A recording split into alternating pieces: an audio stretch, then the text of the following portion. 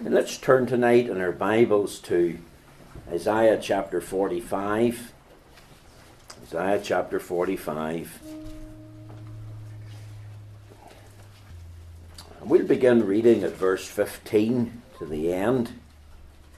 Isaiah chapter 45, verse 15.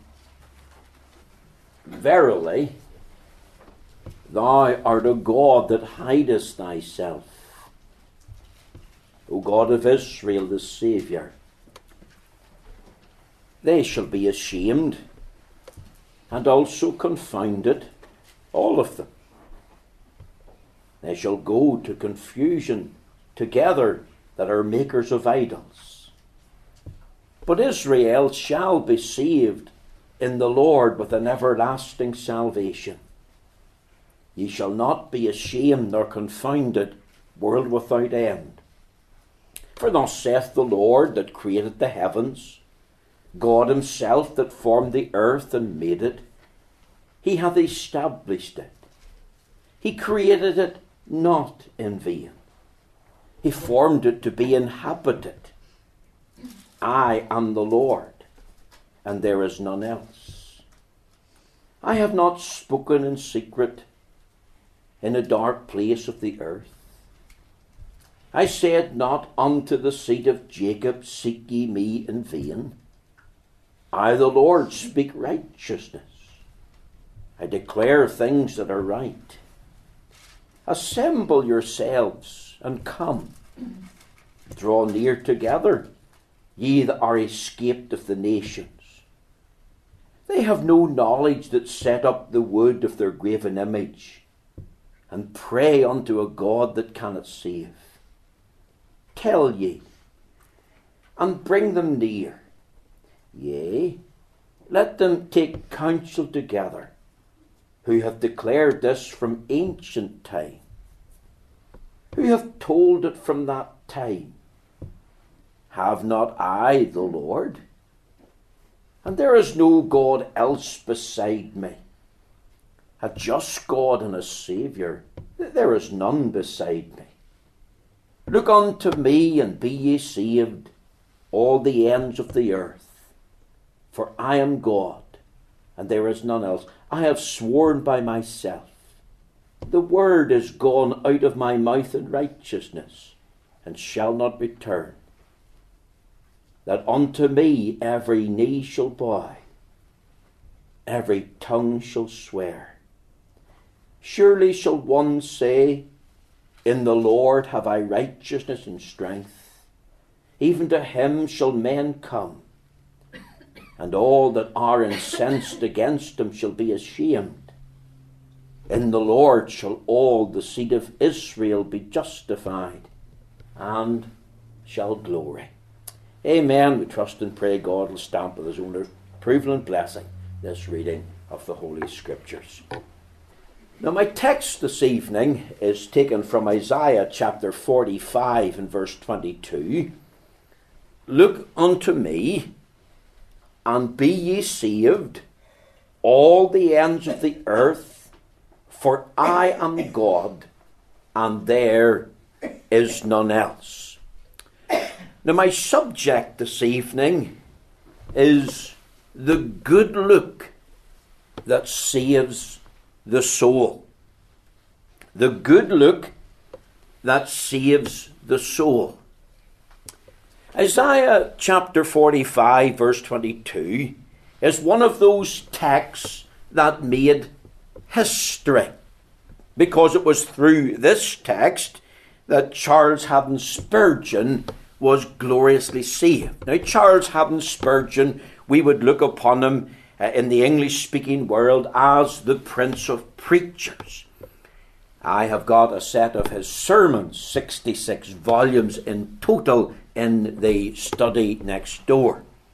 And in the height of his ministry, he was ministering in the Metropolitan Tabernacle to some 5,000 or 6,000 people weekly. We could say of Spurgeon that he was a man who burnt brightly for the Lord, a man on fire for God, a mighty man of God in his day and generation. Now, Charles Haddon Spurgeon was converted when he was but a lad of 15 years old. It was a Sunday morning. The date was the 6th of January, 1850. Spurgeon then lived in the city of Colchester. And this particular Sunday morning, he could not get to his own church due to a snowstorm. He turned into a side street and went into a little primitive Methodist church there. There was something like 10 to perhaps 15 people in total. There could have been even less.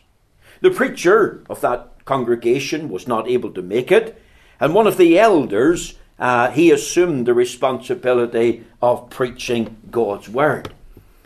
This man who preached, it's recorded that he could hardly have put a sentence together. He was a shy man. He was not used to public speaking. He felt he was not educated enough to fulfill the task of preaching God's word. He stuttered a bit. He stammered his way through the service. But he took for his text Isaiah 45 and 22. And after about 10 or 15 minutes into the service, he said, and I quote, "Young man, you look miserable, and you will always be miserable in life and in death if you don't obey my text. But if you will obey my text, you will be saved. Young man, I urge you, I implore you to look to Jesus Christ." Are you looking to Christ? And that Sunday morning, young Charles Haddon Spurgeon was gloriously saved. Now, in our day, many who attend the house of God can easily become discouraged. One of the reasons for that discouragement is the lack of numbers, the lack of interest in spiritual things among people. There's many congregations where there's only a handful, and we could say, well, there's a handful amongst us tonight. But here's a handful in Spurgeon's day, in 1850, 10 to 15 people. And yet in that little gathering, the Lord worked a mighty miracle of his grace. And you know, instead of being taken up with numbers, let's be taken up with the Lord. Let's get our eyes on him, because the Lord is able to work even in small gatherings such as this. The Bible tells us, despise not the day of small things. And another thing, here's a snowstorm, and yet there's a young man on his way to the house of God. And you know, sometimes in the house of God, there can be a sort of an attitude and a frame of mind formed within our consciousness that, you know, it's boring to attend church. I don't get anything out of it. It's useless and pointless for me being there. And of course, once we begin to think like that and talk like that, it's an indication that there's something wrong. Our soul is dry. It may be cold. It could even be in a backslidden state. And we've got to remember, Mr. McElveen and I were talking about this earlier today at the funeral over in Hillsborough for Mrs. Cairns. Isaiah 66 and 2. God says, "But to this man will I look, to him that is poor, and who is contrite," which means broken in spirit, "and who trembleth at my word." You know, Spurgeon, 15 years of age, on his way to church. You could think, well, he couldn't make his own church because of the snowstorm. He could have given up and gone home. But he didn't give up. He went into this little primitive Methodist church in a side street in Colchester. He was alone. No other family member there. No mother, no father, no brother, no sister. And you know, here's a spirit. Here's a mindset. Well, if all fail to attend the house of God, I'm going to be there as a young man. And that's the kind of spirit that we need. Young people, instead of thinking, oh, this is boring, this is useless, this is pointless in me going, I want to tell you, when you come to church, you come with this mindset of going to meet with God and hearing a word from the Lord. Because Spurgeon that morning heard a word from God. here's another matter. The man that preached wasn't skilled. He wasn't eloquent. There wasn't a powerful sermon in that sense where people were sitting saying, what a preacher. The man, no doubt, was doing his best. But here's encouragement. The Lord uses means. He could use even a poor, shy, stuttering, stammering man, and that gives me encouragement. The Bible tells us no flesh should glory in his presence. So as you think of this text tonight, I want you to think of Spurgeon at 15 years of age, sitting in a little congregation, and the Lord working mightily by his Holy Spirit in mercy on the heart and the mind of a young lad, bringing him to Christ. And what encouragement it has been, not only for that little group of people, but the encouragement for the church from the day of his conversion right up to the present, because he being dead yet speaketh. And many of us who are preachers have sought to read and study Spurgeon's sermons and gain insight of the biblical text for our own souls. Now, as you think of the text, and I say that by way of encouragement to us, because I know that it's easy to get discouraged when folks are not here. And I know it's easy to get discouraged for young people and sort of think, well, there's nothing in there for our children. And that comes down to the reason of why we go to the house of God. What are we looking for? It has to be that we're going to meet with God and get a word from the Lord for our souls. Look at the text. There's three things here that come to mind. Look first of all at the identity of the Saviour. Look unto me and be ye saved, all the ends of the earth, for I am God, and there's none else. Now let me try and put this in context if I can. The prophet Isaiah was known as the evangelical prophet. And he exercised a very difficult ministry in the land of Israel. Sadly, the children of Israel were living in his day in a state of open sin and rebellion to the Lord. I often take thought of the opening chapter, especially in verse 6. From the sole of your foot even unto the head there's no soundness in it, but wounds and bruises and putrefying sores that have not been closed, now they're bound up, now they're mollified with ointment. Your country is desolate. In verse 4 they were described as sinful nation, a people laden with iniquity, a seed of evildoers, children that are corrupters. They have forsaken the Lord. They have provoked the Holy One of Israel unto anger. They are gone away backward. You see, the children of Israel sadly were guilty of the sin of gross immorality. They were guilty of open wicked behaviour.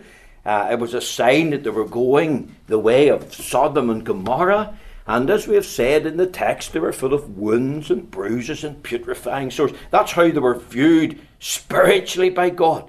Nobody seemed concerned. Nobody cared about this state.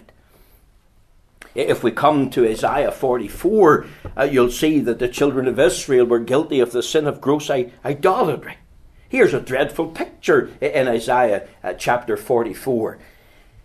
I encourage you to read the chapter for yourselves and think of the verses. Grown men, educated men, we could maybe even say intelligent men, carving out an image for themselves and falling down and worshipping that image and claiming that image as their God.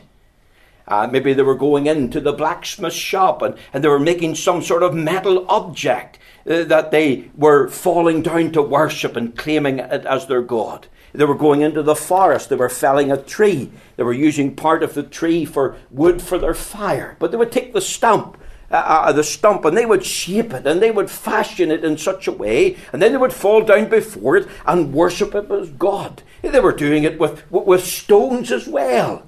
And these objects of metal and wood and stone, they had no eyes to see, ears to hear. They had no mouth to speak. They had no hand to help. And we could say, well, that's an act of gross stupidity. That's an act of complete madness. bowing down to a tree, spending an hour there in prayer and meditation, praying to that tree as if it was a god and expecting help from that. See, the people that did this, you know what they were saying? We don't need Isaiah's God. We can take care of our own spiritual need. We could face the future on our own. We can do without this God that Isaiah represents and preaches. We can manage by ourselves. We can do our own thing. The future rests in our own hands. And you know, when you think of that spirit that is there in the book of Isaiah, Isaiah 44 and verse 17 is the reference I had in mind. And the residue thereof, he maketh a god, even his graven image, he falleth down unto it, and worshippeth it, and prayeth unto it, and saith, Deliver me, for thou art my God. There's the key now. Isaiah 44 and 17. There's the key. A people given over to gross idolatry. And you know what? Such a spirit exists among many, even in Northern Ireland and throughout the United Kingdom today. We could even say Western civilization. And you could say, well, surely people today aren't guilty of gross idolatry. Nobody has got a wooden object that they're bowing down to and praying to and worshipping in their back garden or in their secret chamber of their house, Mr. McLaughlin. And you may be right. And you may sort of say, well, I'm not guilty of gross immorality. I haven't lived an open life of wicked behaviour against God. And I'm not guilty of gross idolatry. I haven't got an idol of stone and metal and wood. But what about the God of self? Isn't this the age of the selfie? Where people want to take a picture of themselves doing whatever they're doing and putting it on the internet for other people to look at. You know what they're really saying? Look at me. What they're saying is, we're quite prepared to go through life without a true saving relationship with the God of heaven. Those that have made a god of theirself are trusting in the works of their own hands. They're doing exactly what the children of Israel did. They're looking after themselves. They're seeing to their own future. They've conceived a god of their own imagination. They're doing their own thing without reference to God. And folks, that's just a sort of a little glimpse, in a sense, to the religious life of the nation that we live in. And just like Israel, it's ripe for judgment. And Isaiah comes to this people in the context that they're given over to the sin of gross immorality and gross idolatry. And Isaiah from God has got a message for them. And the message is this: you need to be saved. And you can't save yourself. Salvation is not by self-effort. It's not by the works of your hands. It's not by your idols. But God has provided a true, full, free and forever salvation in himself. Now think of it. In an age swamped with idolatry, in an age swamped with iniquity and immorality, in an age of multiculturalism, in an age of religiosity, in an age of ignorance of the living and the true God, God reminds the children of Israel, through Isaiah the prophet, that there's no Saviour but by me. And there's no salvation apart from me. This is what he's saying here. Look at the text. Look unto me and be ye saved, all the ends of the earth. Here's the reason. For I am God, and there is none else. Look at the context in verse 21. Tell ye, and bring them near. Yea, let them take counsel together. Who hath declared this from ancient time? Who hath told it from that time? Have not I the Lord? And there is no God else beside me, a just God and a Saviour. There is none beside me. God's reminding the people there's no Saviour but by me. There's no salvation but by me. He is reminding the children of Israel that he himself, God alone, is the Saviour of sinners. Look unto me. They're not looking to Muhammad. There's a lot of talk today in the television especially about the prophet Muhammad. I want to tell you the prophet, or Muhammad, is a false prophet. The Quran, of course, contains pieces of the true scripture. I'm not saying verbatim, but at least it has got allusions to the scriptures. And one of those is taken from our Bible, where Moses said to the children of Israel, the Lord thy God will raise up a prophet like unto me from among your brethren, in Deuteronomy 18 and 15. And the Lord Jesus in his day spoke of the rise of false prophets, Matthew 24. He said in the Sermon on the Mount, beware of false prophets, Matthew 7 and 17. And that prophet that Moses referred to, that the Lord thy God will raise up a prophet like unto me from among your brethren, that prophet was Christ. From among your brethren means from among the Jewish people. And Muhammad was not from among the Jewish people. And the Bible says to the law and to the testimony, if they speak not according to this word, it is because there's no light in them. Don't look to Muhammad. Don't look to Islam or the religion of the world. Don't look to the church. We said a few weeks ago, there's no church that saves. Salvation, Paul and John said, neither is there salvation in any other, for there's no other name under heaven given among men whereby we must be saved. Don't look to yourself. Titus 3 and 5 says, not by works of righteousness which we have done, but according to his mercy he hath saved us. For by grace you are saved through faith, and not of yourselves. It's a gift of God, not of works. Don't look to the works of your own hands. Don't think about your ability, your imagination, your goodness. Don't look to your religion with its customs, its duties, its observances, its ceremonies. Here's the context. A people rebelling against God, guilty of gross immorality, gross idolatry, a people that were hardening their heart, and yet God comes in mercy through the prophet Isaiah, and he says to the people, look to me. Don't look at me. Look to me. Look unto me. I am the one who saves. I am the one who receives sinners. I am God. God alone. I'm the Saviour. There's none beside me. There's no other Redeemer. I'm the one living and true God who brings salvation. And do you know, tonight we could take proof after proof. We could go through the Old Testament. We could go through the New Testament. Think, for example, of Mary in Luke 1. My soul doth rejoice in God my Saviour. Peter and John have already quoted in Acts 4 and verse 12. Paul, writing to Timothy in 1 Timothy 1 and 1, talked about my Saviour. Look to the identity of the Saviour. Now the question of question is this: do you know him?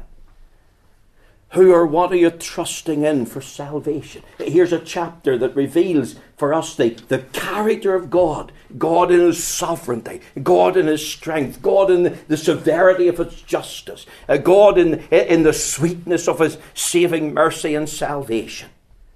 Notice something else in the text. Look at the simplicity of salvation.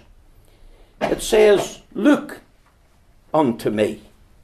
Now that's important. We've already stressed salvation is not invested in the church or a denomination or a party, nor is it in keeping a code or merely holding to a creedal statement and say, intellectually, I accept that.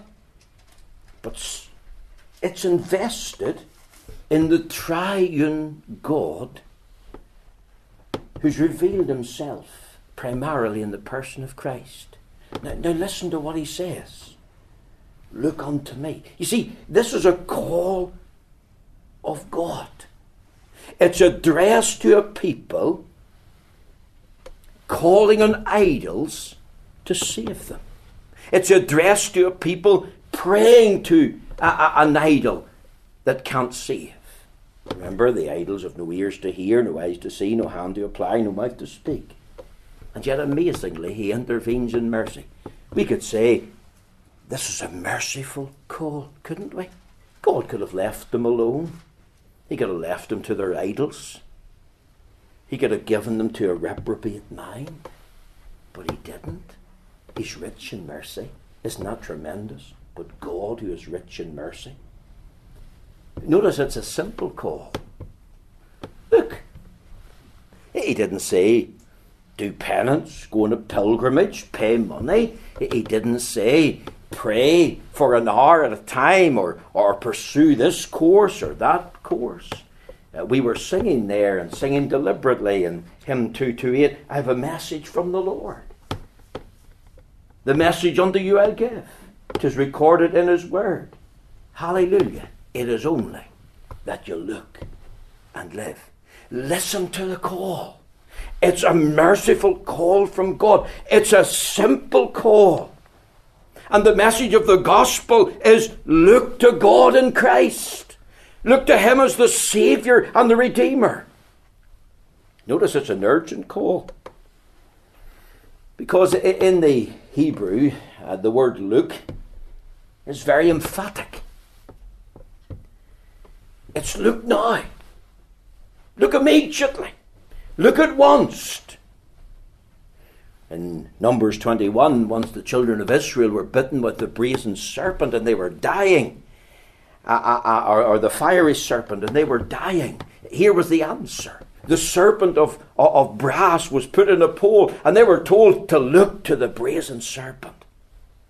And of course, does not tie into John's Gospel, when John took that historical incident in the life of the children of Israel where they were dying of the fiery serpent's bite, and then he applied it to Christ. And he says in John 3 and 14, and as Moses lifted up the serpent in the wilderness, even so must the Son of Man be lifted up, that whosoever believeth in him should not perish, but have everlasting life. And tied into the word believeth is this concept of looking.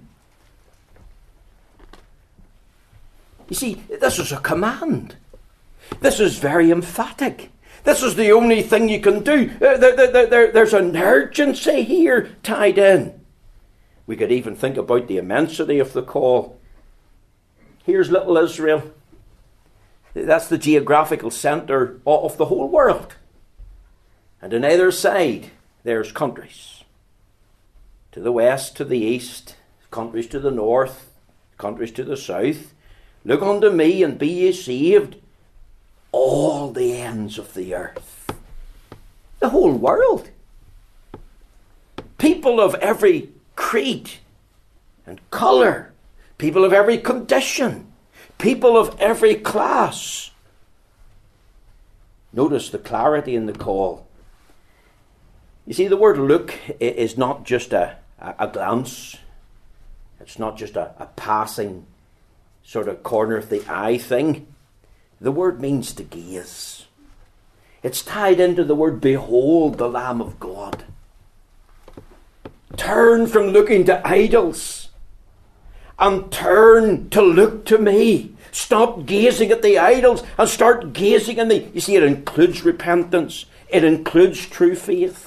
The looking to Christ means you're looking to cling to me. You're looking to depend on me. You're looking to trust in me. You're looking to rely on me. I think of the hymn, now none but Christ can satisfy. No other name for me. 'Tis life and joy and lasting peace, Lord Jesus, found in thee. You see, the people that worship the idols, they faced a false future. They had a false security. Why?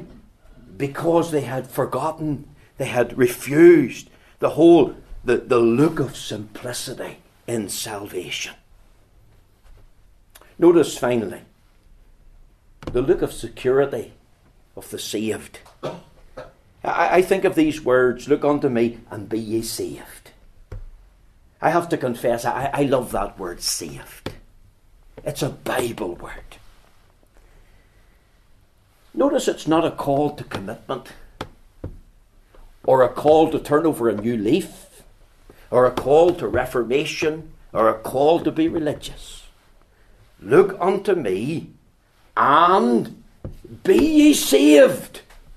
That is, saved from your life of idolatry, saved from a life of immorality, saved from a life of iniquity. You see, this is a biblical term. The Bible says, whosoever shall call in the name of the Lord shall be saved. There's a certain surety about God's salvation. There's no doubt about it. We can be saved from sin's penalty. We can be saved from sin's power. He breaks the power of cancelled sin. He sets the prisoner free. We can be saved from the very pleasure of sin. What does he do? He takes the love of sinning out of our hearts. He brings a change in. The things that we hated and despised, we now love. And the things that we enjoyed and took pleasure in, we turn away from. Remember in Thessalonians how they turned from idols to serve the living and the true God. The door of salvation stands open now. The question is, have you entered in? Jesus said, I am the door. By me if any man enter in, he shall be saved. I'll tell you something else. The day of salvation is present. The Bible says now is the accepted time. Now is the day of salvation. This is the day of grace. We're in the land of the living. Life, of course, is full of uncertainty. Boast not thyself of tomorrow, for no man knoweth what a day may bring forth. We could be taken away at any moment. We're just speaking to Robert Mitchell in church. That's probably why I forgot my Bible. And we're talking just as we come out of the service about dying in your sins. And he was saying to me, isn't it great to know that Mrs. Cairns has gone home to heaven and her eyes have seen King Jesus? And what a joy that is. Jesus said, I told him 3 times, if you die in your sins where I am, there you cannot be. And we could be unexpectedly taken from the scene of time. Suddenly something could happen and we could be removed. The only time we're sure of is now. Behold, now is the accepted time. Now is the day of salvation. You see, the door is open. The day of salvation is present. And you know, the desire of salvation is still granted.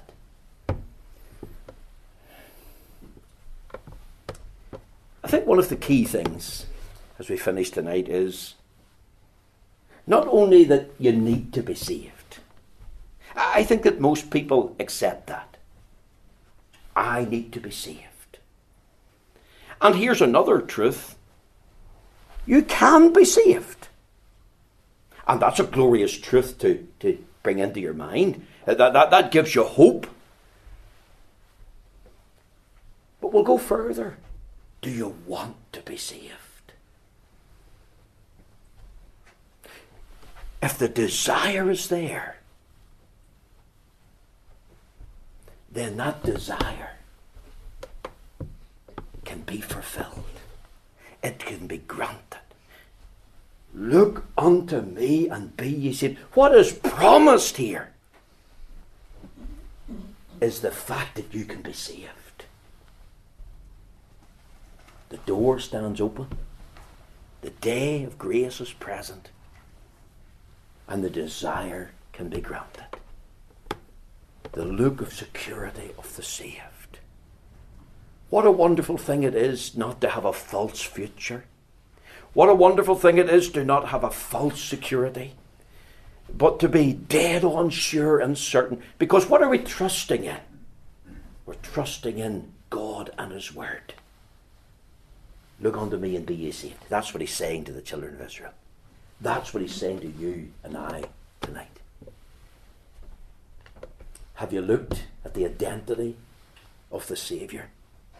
God, my Saviour. Is that your testimony tonight? Have you looked at the simplicity of salvation? Just a look. There's life for a look at the crucified one. There's life at this moment for thee. Have you looked at the security of the saved? They have got a true and sure and certain hope because it's based in God's Word. Genuinely and truly saved. May the Lord bless these few remarks to our hearts